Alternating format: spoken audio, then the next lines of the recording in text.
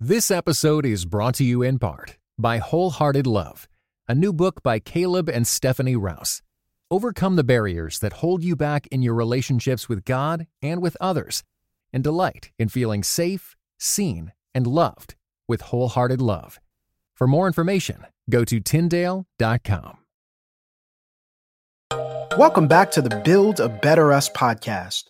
The president of Build a Better Us, BJ Thompson, and licensed therapist John J.P. Parker are about to discuss spiritual, relational, and personal development from a refreshing perspective.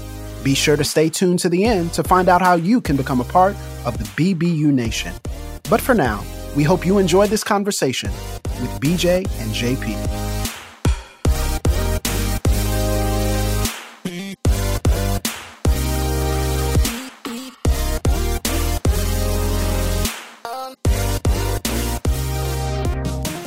Hey everybody, I'm John Parker. And I'm BJ Thompson. And this is the Build a Better Us podcast. Today we're talking about hashtag life goals. What's happening? Life goals. Life goals. Life goals. Get ready for the goals, baby. Bruh, they got squad goals, life goals, you know what I'm saying? Build a better relationship goals. Bruh, all of the above, man. We just trying to help you score. You know what I'm saying? If they out here with goals, we just trying to help you score a goal, which is your life. You know what I mean? People ain't ready for it. They're not ready for it. And, you know, sometimes the goal get moved on you, and you're not ready for the goal to get moved. So, yeah. You're right. Absolutely. We'd like to give people the personal anecdotes oftentimes, you know what I'm saying, to help the people understand where we're coming from. And with this life goals, it's not necessarily just setting a 3-year plan, 6-month plan, 1-year plan, 10-year plan.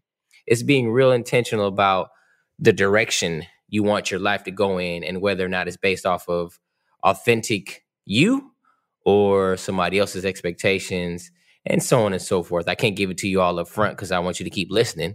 But, you know, that's the basis of what we got going on. Did you want to have any intro thoughts, any opening ideas? No, this is great. I love the fact that you said the direction of your life. When we say relationship, the idea that you are in relation to someone, and it is going in a direction. And I think life goals ultimately revolves around the idea that we're going somewhere.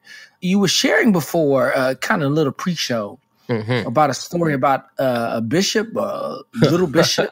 Well, can I get it? I just want to make sure that people know, you know, can hear just from our personal examples. Yeah. What are some ways that we have kind of failed to set life goals? Yeah. Or just allowed the life goal to happen through other people in the example that they set. Go ahead, JP. You open up and then I'll alley-oop you. Go ahead. All right. Since you were so vulnerable last time about Rebecca, Mandy, Ricky, what was the girl's name? Who? Which one? That just popped up at your house. I don't remember her name, but she popped up at my house. Oh, yeah. Okay, here you go. Now you plead the fifth. Now you're pleading the fifth. Well, since BJ was so kind enough to give us insight on dating in 2018, and I'll go ahead and reminisce on my days when I first began my walk with the Lord, being a follower of the teachings of Jesus Christ. Okay. I was a part of an institution in which there was a leader. He had a real name. What's so funny, bro? Hold on. Listen, you were a part of a cult. Just say it. Just say it with your chest. I was a part of a cult, and they called themselves Christians, and we had a leader, and they made us drink Kool-Aid. Go ahead, bro. Just say you're a part of a cult, man. I don't know why. Why is it so hard for you to say this? These jokes they're not going to keep being on my expense. All right, that's not what's going to happen tonight. All right, if you want vulnerability, I'm gonna need you to just let me do my thing. All right, it'd be easy. Go ahead, take it easy. Go ahead, take it easy. I was a part of an established order of Christians, so called, who had a leader, and he had a name, as I was saying, but instead of calling him by his name, they called him Bishop. Presumably because he was a bishop, presiding elder over churches that were underneath his care, right? Is that why people call people bishops? That's right. That's right. Because I was on the fast track of replacing him, but eventually, whenever that may have happened, I was getting the moniker, if that's the right term to use, as Lil Bishop. You know what I'm saying? Lil. Okay. Lil Bishop. And a part of being Lil Bishop meant that I, in my mind, somehow, some way, I guess because of the lack of adult male grooming that had happened in my life. You know, my parents split up when I was 12 or whatever. And so not having the live-in male example, I kind of took to the attention I was getting and felt as if, all right, in order to be Lil Bishop, in order to groom myself and set my life goals, I would take on his personality and what he decided to do with his life. So yeah. So as a 19, 20, 21, 22, 23, 24, I don't know when I started wearing jeans again, but one of the things that I decided to do, I was going to stop wearing jeans because Bishop didn't wear jeans. Why didn't you wear jeans? Let me just ask, why did he not wear jeans? Was like some theological stuff? Like, why did he not wear jeans? It wasn't like he was bottomless at all times. It was just the fact that his pants of choice were not in the 501 blues category. That they weren't Levi's. So I'm thinking it was because he was very old, and maybe back in his day, jeans weren't a part of everyday fashion. You know what I'm saying? And so I'm thinking that, you know, you have carpenter jeans, and I'm assuming that he only did carpentry work when wearing jeans. Got it. So therefore, a part of me being Lil Bishop and setting my trajectory for myself was I started to emulate the things that he did as a 75-year-old man when I was 19, 20, 21, 22. And some of those things didn't quite match up. You know, there's a time to be 75 and there's a time to be 19, 20, 19 years old. 22. Yeah. So, you know, as we're talking to the people, you know, the idea that life goals should be based on you, the authentic you, and making sure that if you are indeed trying to emulate someone, which is not always a bad thing, but at least make sure that the things that you are trying to replicate actually make sense to replicate. Got it. So basically what JP's saying is he ended up not being able to wear jeans because he was a part of a cult. And the leader was 75 and he was 19 years old. And he couldn't reconcile in his mind why he was dressing like a 75-year-old, but he wanted to be a little bishop that was going to officially take over. So that's basically the story. Listen, man, we got to get the people our lives and our rawness, right? That's true. I would say just my example of not having clarity on my life goals came at a time where I had a strong mentoring relationship. I think oftentimes it revolves around mentors and people you aspire to be like. Mm-hmm. And I had a mentor who was very active in the mission field. And part of what he did was, you know, he would go out on trips across the world, look at maps all the time, but he would wear very loose material like cargo pants. Okay. Right. And I remember my wife going, yo, all you wear is t-shirts and cargo pants, right? Mm-hmm. And it was because, you know, when you travel abroad and, you know, you need something, you need a pocket knife, or you need some peanut butter crackers, or you need, you know, your passport. The cargo pants have several layers of pocket.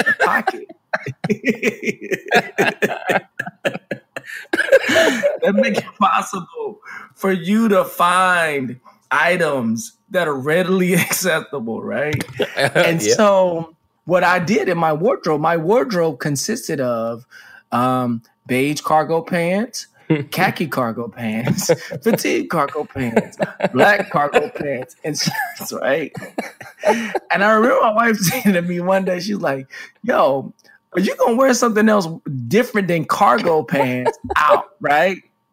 And it was because I wanted to give my life to being a compelling individual who was involved in significant matters across the world. And so my life goals at that time was to be impactful, right? But again, I was a guy from Dallas, Texas, grew up with starched jeans. I don't know if you are from that region, right? That was when starched jeans were very big, and you had situations where you were very fashionable. Wait. I lost my what?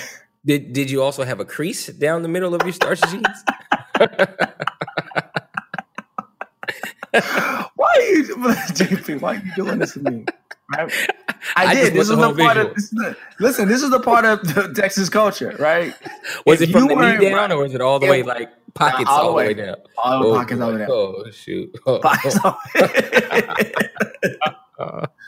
all that to say is this: I found myself emulating the model of example that I saw in somebody I admired, and then when my wife would question me, like, "Hey, all you wear are cargo jeans," my only answer was, "Hey, babe, you never know when you'll need a pocket knife," right? And so life goals for me, when I think about it, is like sometimes your life goals can be shaped unintendedly by those who you're in proximity to. Mm-hmm. And then that proximity becomes sometimes a attainable and unattainable goal. Talk to us, JP, about the idea of attainable and unattainable life goals through emulation that just happen simply because you're in proximity to people. What have you seen with your clients? Yeah, I have seen probably, so I'll just do couples. So you will see couples oftentimes trying to replicate the relationship that their parents have. Good. Go ahead. That's a serious life goal malfunction that people don't recognize that is happening. Say, for instance, you may have one spouse or boyfriend or girlfriend or whatever, or, engaged person whose mother and father pretty much were around each other 24/7 and didn't have any other friends, right? So what happens is, more than likely, the children of that union think that, oh, when I'm married, it'll just be me and my spouse. And if that spouse introduces friends or other scenarios that don't make it so that it's just them two 24/7, it can cause conflict. Wow. So you have a relational life goal that's set up in such a way that may not be compatible for the person that you're with based on proximity. You growing up with them all your life. Wow. That's huge. Yeah. Listen, if you're not taking notes, make sure you take notes on this. Yes. Similarly, what I see in my coaching in connection with people is the idea of roles, the idea of money, but I think particularly the idea of what does it mean for you to be who you're supposed to be, that you just take on with no thought. And so I think about relationships, but I think about marriage as well. And I think about people who assume and assert that things work out a certain way, right? So the wife acts this way, the husband acts this way, and then you just assume and you impose that thing upon your mate, only to realize they're not like your daddy. They're not like your mama. They're not even like your mother, right? Yeah. And then you begin to try to build this relationship based off of what you saw with said example. And yet the person that you're with is nothing like said example. Right. And so one of the failures that we see in terms of life goals is trying to extract what you've seen into a situation that is uncompatible for where you are. And so unrealistic life goals to me is when I see people struggling to put what they call it a round peg in a square hole. Right. It doesn't fit. Right. Yeah. And so when I see the frustration that occurs from people trying to do so, I go, oh, you don't get it. That round peg isn't supposed to go in a square hole. Right. And because you think, oh, this is how it's supposed to work, when you come into conflict with certain relationships, you feel like these differences are irreconcilable. Right. All right. That's a strategic word. It's irreconcilable. Why? Because you have imposed the life goals of what you've observed in the past into your present, right? And so as I wrestle through life goals and what life goals are, I see that oftentimes part of the difficulty and the challenge happens because we don't know who we are. And we haven't taken enough time to investigate what we actually bring to the table. And then we assert upon ourselves whatever we've seen in other people and then attempt to multiply and to mirror and to mimic those things, and they reward us, right? How many times have you seen when you were moving towards being Little Bishop? Talk to us about the reward and the consequences of moving towards Little Bishop, or the consequences of not moving towards Little Bishop. Go ahead. Yeah, in that environment, consequences, positive, well, in my mind, positive, I guess you wouldn't call it consequences, but the positive things I was getting from that was the social recognition, right? That, oh man, look at you, you're so great. Your mannerisms, the way you talk, the way you dress, the way you walk, what you do, is just like Bishop, man. You know, you're amazing. Keep doing what you're doing. Because for some reason, people felt that was an honor to be his understudy, right? Wow. I didn't necessarily at every point in time think it was a great thing, but because I was getting patted on the back, I was getting attaboys, I was getting, the affirmation that what I was doing was the right thing, that gave me the fuel to keep going. Wow. On the flip side of that, when I wouldn't do certain things, like for instance, I've always been the type of guy like, yo, outside of the jeans thing, I'm not wearing a suit. I'm not. Okay, listen, hey, stop laughing, bro. Stop, okay? Enough. You've had enough fun with this. I'm just laughing. Hey, listen, I'm laughing with you, not at you. I can't tell. I cannot tell. I'm laughing with you. I'm laughing with you, not at you. Go ahead, man. Back to the jeans thing, man. Listen. Go ahead. I'm just unable to discern. Beside the jeans thing, what happened beside the jeans? I've always had a thing about dress, right, and the way that I dress representing me. So I wasn't a suit and tie guy. I didn't think that at the time. I didn't think that a suit and tie was culturally appropriate for me. I felt like it was something that was put upon me as a means of being like the dominant culture, which at the time I didn't appreciate. Also, my hair to me was a symbol of my freedom of choice, of me being individual. And so those are two things that he would hone in on all the time and crack on me, in the pulpit, in front of other people, in private. Wait, Bishop would crack on your hair in the pulpit? Yeah, whenever. Were you wearing his jeans? Were you not wearing jeans? Did you have jeans on? Well, listen, I definitely wasn't wearing jeans in the house of God. No, it was more so like, it got to the point where I was so adamant against wearing suits and ties that I went and got like a clergy collar, like a priest collar. No, you didn't get the Anglican joint, did you? Are you serious, bro? Bro, like I went and got one of those shirts that you put the little white thing in and you look like a priest or whoever. I don't know. Priest, I don't think I can think of. Or maybe an Anglican pastor, I guess. I don't know. But I was a monk or something. I don't know. Whoever wears the black shirt that has the short sleeves or the long sleeves and it's got the little white thing in the middle that you can take in and out. That's what I was doing. Because I refused to wear the suit and tie. And then you come in with your hairstyle a certain way. I remember when mohawks was kind of popping in like 2003, 4, 5, you know what I'm saying? Like the faux hawks. I mean, I guess they're still kind of around. They're still popping. There's somebody rocking a mohawk right now. Somebody listening right now rocking a mohawk. Well, go ahead. But it wasn't like the rocker mohawks, but it's the faux hawk, the cool black dude mohawks. So that was a sin or something. You couldn't do that, you know what I mean? So you get sent back to the barber, stuff like that. And so when I found myself not complying and not aligning myself with the accepted way of looking and dressing, then I found my role being diminished or my person being diminished or my emotions and feelings being negated.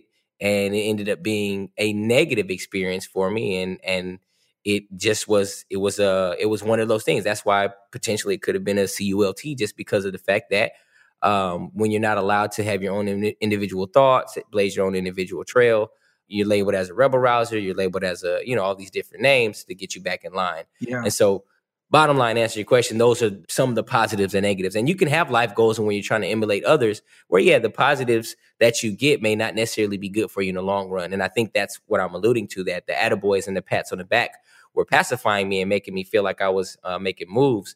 But in a sense, it was further enslaving me and keeping me in bondage. Man, I think that is a strong point, and I want to caveat into this because I think it's very important.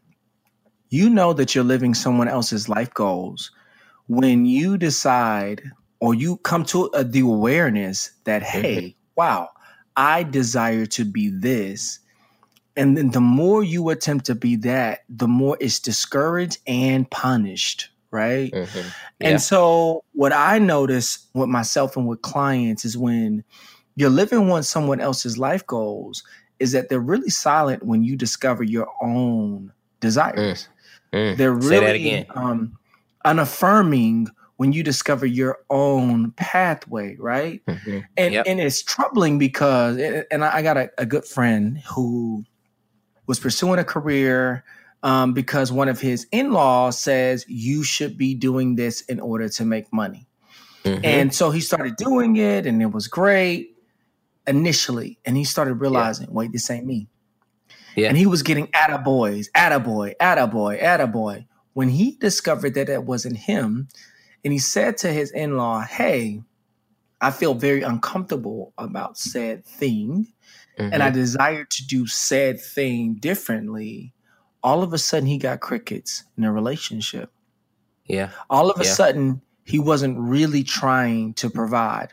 All of a sudden, he didn't know what he wanted to do, right? And so I think part of what we're saying about these life goals is sometimes you will find yourself in a situation where those who are giving you the attaboys, the little bishop, we're so excited for you, all of a sudden they become extremely silent or extremely critical about your deviation from the pathway that they've set for you, right? If you go back and listen to the relational overstay, one thing that I said before, and it's on the further end of it, I said sometimes caring can be a form of control.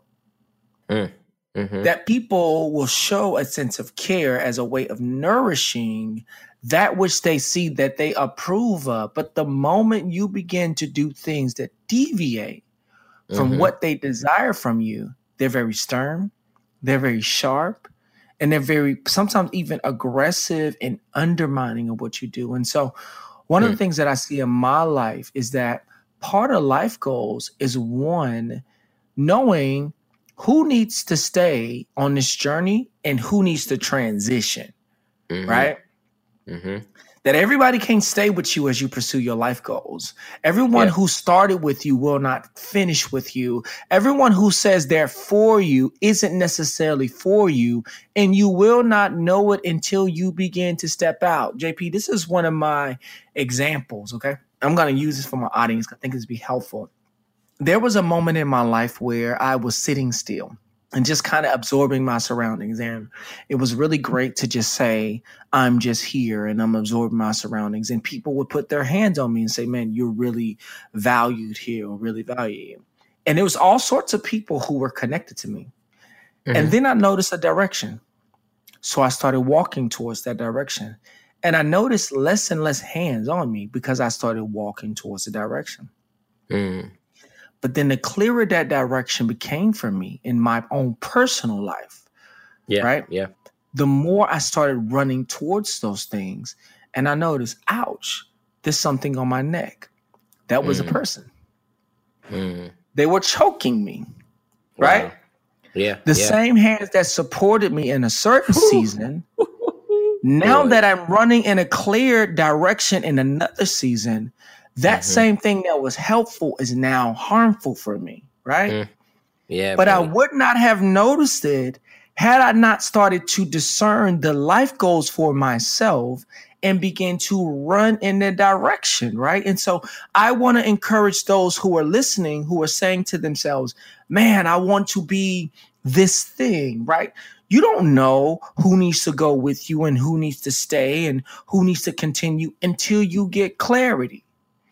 But the more clarity you get on where you need to go, here's what you realize. Some of the relationships that started with you or have been with you are actually dead weight to you as you clear on where you need to go, right? And I think that is the most shocking thing, is to realize, oh, this is dead weight. Yeah. Right? We were once peers. We were once colleagues. You were once a mentor, right? Now that I'm running in a different direction or a clear direction for my life goals, you're a hindrance. You're dead weight, right? Like, I don't know if anybody's tried to run with dead weight. Runners try to get rid of as much of dead weight as they can because dead weight slows you down. Yeah. Right? There is a such thing as having dead weight relationships around you that don't propel you, that don't inspire you, that discourage you from moving forward. And then you find yourself hindered from those life goals. And so what I would say, and I don't mean to be preachy here because I am a speaker and I am a preacher. Y'all make sure y'all check me out. Go book a speaker at buildabetterus.com and we'll connect with you, right? Yeah. What I've noticed over this time of clarity in my direction is that there are relationships that I've had to transition so that I could pursue my life goals. What do you think, JP? As you've gained clarity, talk to us about some of the transitions, maybe unexpected transitions you had to make as you understand your own life goals. Go ahead. Yeah, man, there's, bro, like it's sad that I have so many, options to choose from. It would make things difficult. Like, which is the best fail, the biggest fail, the worst fail? Which, I'm trying to put a precursor in front of fail. Really, it in relation to spiritual life goals, spiritual formation, spiritual development, I have had to distance myself from people who do not have the same faith I have. What do you mean by this? So I'm saying it gently in a sense of when I recognize and realize, like, oh, the faith you have are shackles. The faith you have isn't freeing. The faith you have isn't joy. It isn't hope. It isn't good for me. And so once I have had to make that decision of, you know what? The faith you have doesn't help me be the man I want to be. It doesn't help me be the father I want to be, the husband I want to be. It doesn't help me set the life goals I want to set. I now then have to put you in a different category. Now, that category may be an acquaintance versus a good friend. It may be I only talk to you about certain subjects because, when it comes to faith or whatever, you bring me down. Having to put people in places and positions where they don't have the effect on my life goals that are negative. And the biggest area has been with my spiritual life, man. I'm at a place now where I'm like, I want to experience God as my provider, as my healer, as my friend, as my encourager, as my rock, as my shield, as my fortress, not as someone who needs to remind me of how filthy of a sinner I am and that I need to repent on a daily basis, which I do need to do. But there are other ways, like seeing God's love can bring me to repentance. Seeing God's goals for me, seeing his plan for me can lead me to repentance. I don't always have to be reminded of how I put Jesus on the cross every time or how I make baby Jesus cry every time I fail. Ooh, you sounded Does it sound like a serious thing? We might need to do part 2 of this. So what I'm hearing you say is that the hindrance towards life goals sometimes can come in the form of spiritual nurturing. That your theological assumptions, it absolutely can. Your theological assumptions can create for you obstacles in your life goals. And we're not saying that that theology is bad. We're saying that the assumptions about theology are hindering, right? And so I think as we talk about this whole prospect of how do we navigate life goals, we find that life goals have to be based in a sense of self-awareness and not self-consciousness. I'll say that again. That if you're going to create meaningful life goals come in the form of self-awareness and not self-consciousness. What's the difference? What does self-consciousness versus self-awareness mean? Self-consciousness is about you measuring yourself against others in their approval. Self-awareness has everything to do with you measuring yourself against what God has made you to be, and then your desire to become that, right?